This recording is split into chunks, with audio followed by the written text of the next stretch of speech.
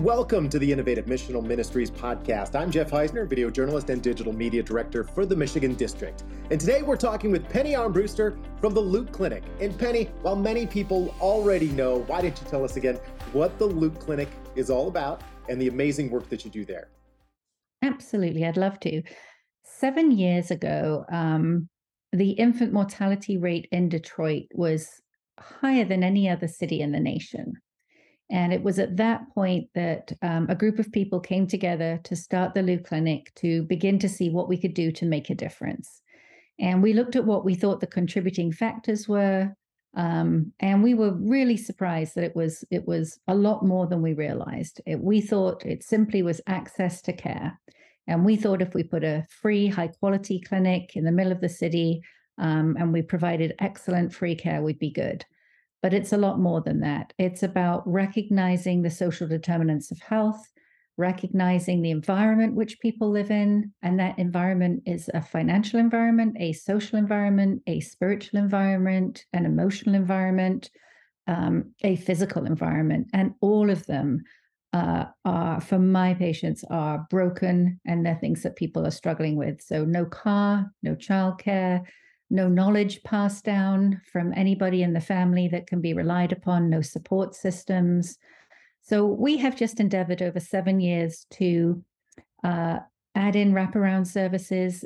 Whatever need a patient brings, we try to meet them either ourselves or through a partner for somebody who knows what they're doing and is an expert in the area. We've seen over 1,000 patients in 7 years. We saw a 76% increase in patients last year, so the need hasn't gone away, it's growing. And last week, nationally, we released our infant mortality rates across the country. And in 7 years, it hasn't gotten better.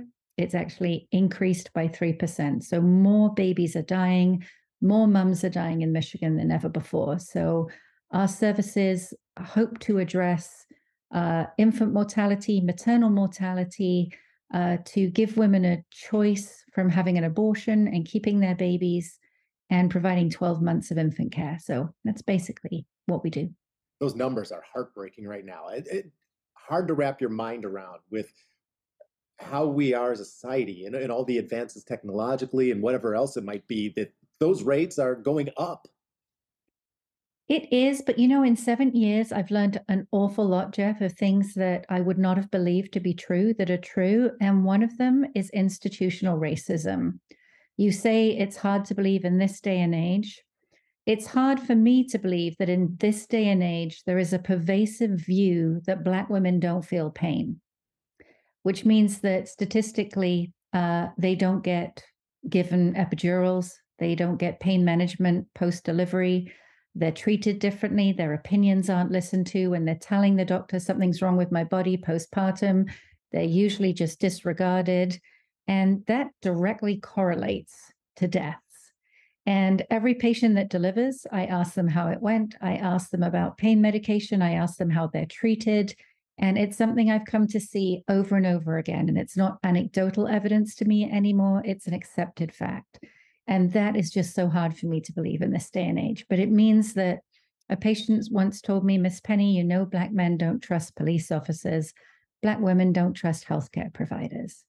So I have to start off with an understanding that a patient comes to me with a lack of trust.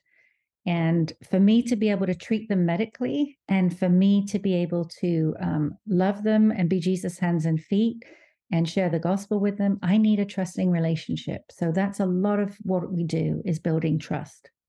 So what are you seeing right now at the Luke Clinic? And then kind of talk about what's new. What are you kind of dealing with? So on an extremely positive front, we know that a woman who's considering an abortion, the most important thing we can do to educate her and encourage her to keep her baby is to perform an ultrasound. And we partner with a group called Preborn, who donated two 3D, 4D ultrasound. Now, I didn't know, because I'm not an expert. 3D is a 3D picture, and 4D is a 3D video. So we have skin tone. It is quite remarkable to look at these ultrasounds. And we've been given one of these amazing machines. And what an amazing opportunity that is for us. We don't force a woman to have an ultrasound who's considering an abortion, but it is an option. And nearly everybody says yes. In fact, I don't really remember a patient saying no. And it speaks volumes. We don't have to be coercive. We don't have to try to tell them something they can't see for themselves. It speaks for itself, and it humanizes that baby very, very, very quickly. So we were given 2 of those. And as I mentioned before, it's a continual increase in patient. And I would say that's an amazing opportunity, but it's also a challenge for us because I don't think our staff has grown in the last 3 years. And so we've got the same number of people. Really, when you look at a 76% increase, we're pretty stretched thin. And we do need to be able to hire staff. But in this environment, finding a nurse who feels called to care for the population that we care for and work in a ministry setting, it's a tall order. So I think it's as much we have the need as we have to wait for God to provide that person. So that's something that has been really difficult for us this year. And I've had to move my nurse from Flint, who lives in Frankenmuth, to take care of my Detroit patients. So she drives 194 miles each way every time she comes to clinic. So yeah, it's a big deal trying to keep up with demand. So while you touched on that, why don't you talk about Flint specifically and what's happening there? Yes. So Flint is probably an eighth of the size of Detroit.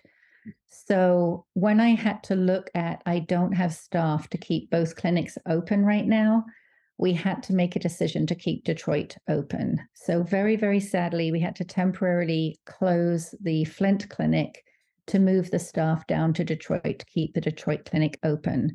I think this year, funding-wise, the first 2 quarters were really light on funding, which also makes it difficult when you need to hire people because you need to have consistent income. And so I think to reopen Flint, I need solid funding that's reliable, and I need to find the right person. So I would love to be able to reopen Flint at the end of first quarter, but that's really a timing issue.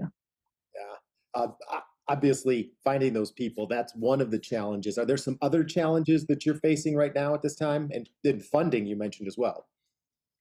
I think we moved to a new funding model this year. We are using a model where we like to build relationships. We like to build buy-in. We like to really educate our potential donors with multiple events, and once a year do a fundraiser. And the Lute Clinic has never held a fundraiser. We're doing our first one this Saturday. And the goal is by the time a potential donor comes to the fundraiser, they are more than ready to give. And we are looking at asking for sustainable, non-designated gifts and pledges for 5 years. So what we're looking for is to somebody say, yep, I would like to commit to the Lute Clinic for 5 years. The opening amount people can donate is $5,000 over 5 years, which sounds a lot, but it's actually $83 a month. So we are really hopeful that for $83 a month, we have relationships with our donors that we should be able to walk away and have some funding that we can make staffing and long-term decisions on. So that's exciting for us. We've got some patient testimonies. We've got a new video that we're previewing. We've got staff testimonies. I think it's going to be a very encouraging event. Is there a chance for people to still get involved at the event or be a part of it? So this event is full right now. We will be doing another one. This one is being held in Belleville, which is kind of south down by the Detroit airport. We will be doing kind of a repeat version of this event in April, probably up in Frankenmuth, to allow people from the north to be there. So there will be an opportunity. But if people want to give, or people are already givers and they'd like to sign up and pledge for 5 years or increase their donation, they can do that via the website, theluteclinic.org, or they can call the office and we can work with them on the best way to give. Sometimes just giving cash is not the best way to give for people. There are much more tax efficient strategies depending on where you're at in life. So we like to have a good conversation with you about the best way for you to give. So Penny, as we're recording this, we're basically a year removed from Michigan legalizing abortion. The March for Life just happened in Lansing. With society kind of, I don't want to say evolving, but changing into the thought that abortion is acceptable and maybe even celebrated at times. How do you talk to expected mothers who may be pregnant and fearful, and when they come to you for the first time? So I recognize all of those things to be true at a societal level. But I think in 7 years, what I have seen is women inherently realize that there is something that they resist in abortion, that they do feel guilty and they don't always feel comfortable. In my experience, I don't think women have abortions because they want one. I think they have abortions because they feel like they have no choice. So I see a lot of women who've made an appointment for abortion, gone, and at the last minute couldn't go through with it. But that means they come to me still with their situation unchanged, still feeling like they're not capable, they don't have the resources, and they're not ready to have a baby, or they're undecided. But I really approach everything the same, which is, and I really have to say when we have this conversation, Jeff, that I'm sure it's a radical position for a lot of people listening to this podcast, but I feel very strongly that as a ministry, we haven't gone down to Detroit and Flint to tell people how to live. We've gone down to empower women and save lives and build faith. So the first step is relationship. So I need a relationship with somebody. I need to listen to them. I need to get to know them. I need to hear their situation. I need to hear their reasoning. I need to hear their hopes. I need to hear their dreams. And then it's empowering. So then it's looking at what are the barriers? What are the things that you're concerned about? You don't have insurance. You don't have an opportunity to get good care. You're working. You don't have time. Like each client, we take one thing at a time and we try to address each of those concerns. And in orientation, I tell a patient, we don't know when you walked in here what you were carrying with you emotionally, but I do know when you leave here that you won't be on your own. And for a lot of it, that's what it is. I always leave it open to the woman at the end. There have been a couple of instances when I was very, very worried that somebody was going to choose an abortion because they left quite determined. But ultimately, that's when one of my board members, Pastor Tyler Cronkite, said to me, there were times when the disciples couldn't drive out a demon. And they went back to Jesus and said, why can we not do this? And he told them, some of them can only be driven out by prayer. And I'm not saying these women are demon possessed by any stretch of the imagination, but what I'm saying is sometimes it's the power of prayer. And so at the end of clinic, we've come together as a team, we've prayed, we've sent out prayer requests. And I'm blessed to say in both circumstances, those mums by the next day changed their mind and called us and decided to keep their babies. And remarkably, our statistics from the people that we have tracked, we've seen over 1,000 patients and we've recorded 10 who chose abortion. I'm not saying that those 10 weren't a devastating loss and that there might have been others who we thought moved or didn't come back to clinic who may have had them. But I really do comfortably feel like at the Luke Clinic, not only are we providing medical care, but we're providing you through education. Every time you take a class, you get something you need. So if you take Safe Sleep, you get a pack and play. If you take car seat safety, you get your car seat. So by taking education classes, the patients, by the time they're done, they've got absolutely everything they need to welcome that baby home, as well as support, care. If they've got nobody to come to the delivery room with them, we have amazing doulas. We have staff members who've invested time and energy with patients. I think that the key is to not be alone and be supported. But again, I'm going to make it very, very clear. We're not coercive. We don't send them away feeling guilty. In fact, the patients who I know chose abortion, I told them very clearly, please call our 24/7 triage line. Please stay in touch. We still want to walk through this with you. We don't refer them. We don't do options counseling. but we do whatever we can to maintain relationship. How can people support you? How can people get involved with the ministry?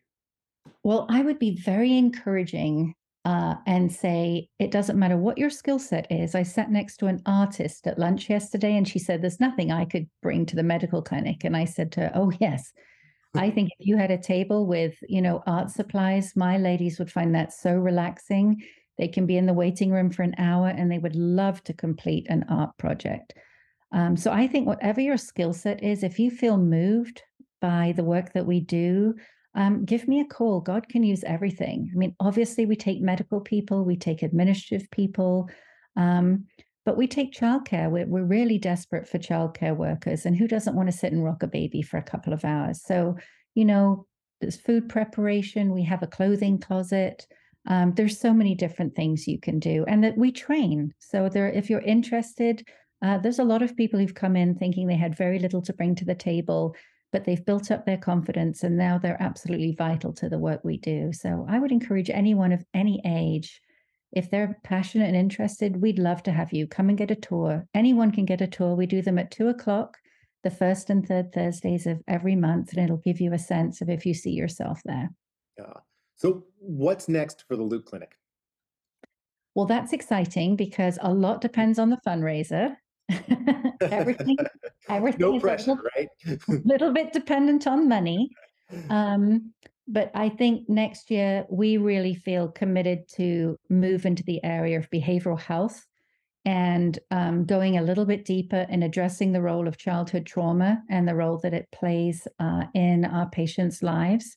And we're also introducing some programming on faith questions for our patients. So we have group sessions where we do our education, and we're going to bring in somebody from Young Life, a wonderful young lady who's going to be taking all their faith questions. With just our whole approach to education is let's have a straight talk. What are the myths? What are you hearing? What is true? What is not true? And we thought, how fun would that be to do one on the Bible and what it means to be a Christian? We also are offering baptism, and we've done even marriage classes. We had our first Luke Clinic wedding this year. So we're excited to really build on that.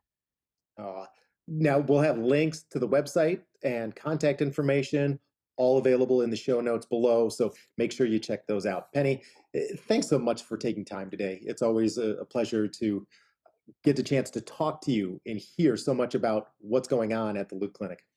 Well, I'm excited too, Jeff, honestly, because I think all of us, what we do is so rewarding. It's exhausting, but it's rewarding.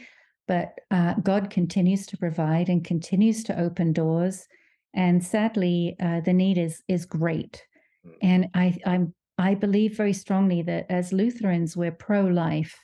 But pro-life isn't just turning somebody away from an abortion clinic, because nothing's changed in her situation.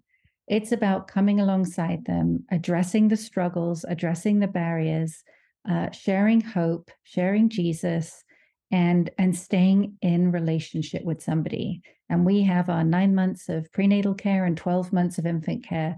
That really gives us an opportunity to put our money where our mouth is. And when we say we want to help you, we concretely can.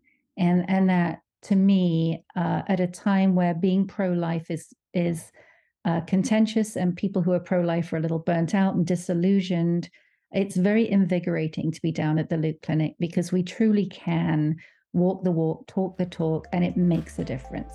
That's awesome, and so very, very well said. So thank you for all you do. We also want to thank you, the listener, for making this podcast part of your day. God bless.